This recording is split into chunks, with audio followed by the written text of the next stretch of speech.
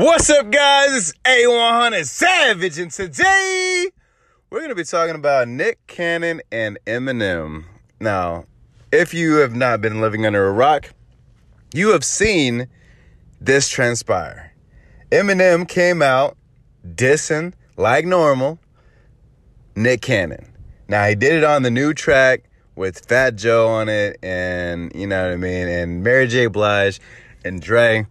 And the track was dope. The track was really fire.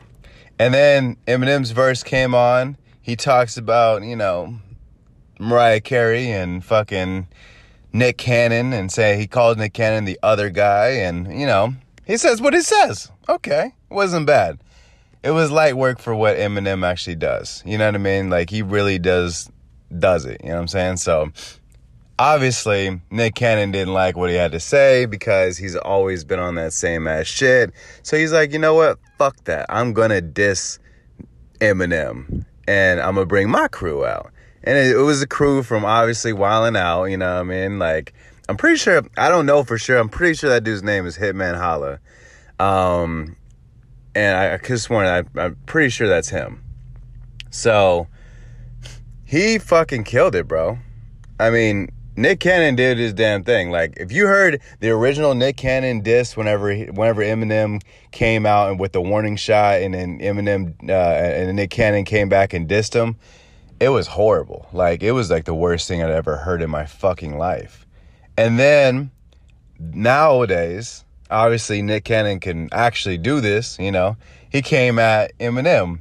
Now, the first track was pretty dope. I liked it. A lot of people didn't. It got a lot of dislikes. But I think it's because it's Nick Cannon. People don't like Nick Cannon for rap.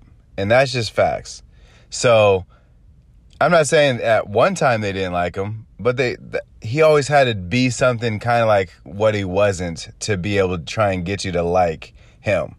Like, I'm a gigolo, na. Like, he's acting like a pimp and shit, his pimp stage, and you know what I mean? Like, there were just a bunch of times where he had to kind of like put this character on that just didn't work. I mean, it worked for the time, but it didn't work for like a whole career. But now we know who Nick Cannon is. We know like about Nick Cannon and everything, that he represents.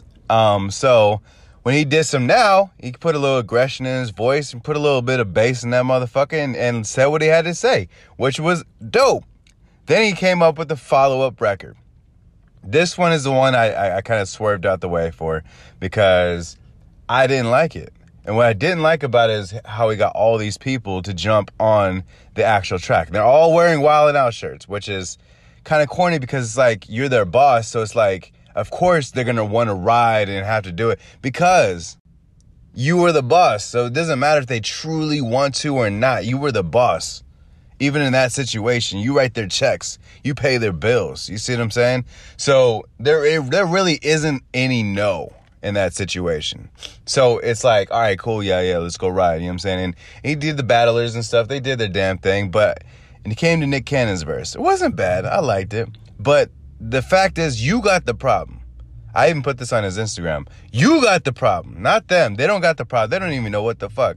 The only thing that they truly know is that Eminem dissed your baby mom. That's it. They don't know enough about it like you know enough about it, bro.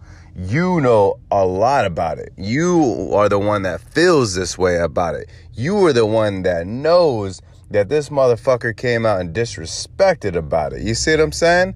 So you just need to be the one to come out and say, fuck you.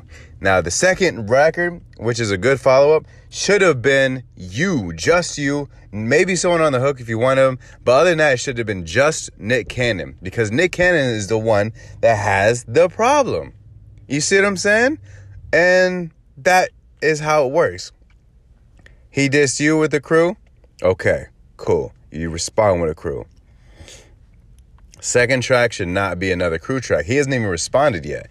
So if you wanted to back-to-back him, you have to use the formula of the back-to-back. The back-to-back should be a track from you and how you fucking feel. So that way when people hear it, they're like, oh my God, oh shit. Because this one is another track that if you look on World Star right now, it has more thumbs down than thumbs up. I'm talking about dramatically. more thumbs down than thumbs up. But like I said, a lot of people accept him as actor and host and a lot of other titles, but they do not accept him as rapper, which is understandable. But at the same time, he got bars. Nick Cannon got bars, bro. Like, he got the shit. He just got to put them in the right direction, and he will be successful. He has to really dig down deep and think about this and say, all right, cool, this is the track. You see what I'm saying? Because if he doesn't do that, then it's just going to be another failed track and another person that is just laughing at you. You know what I'm saying?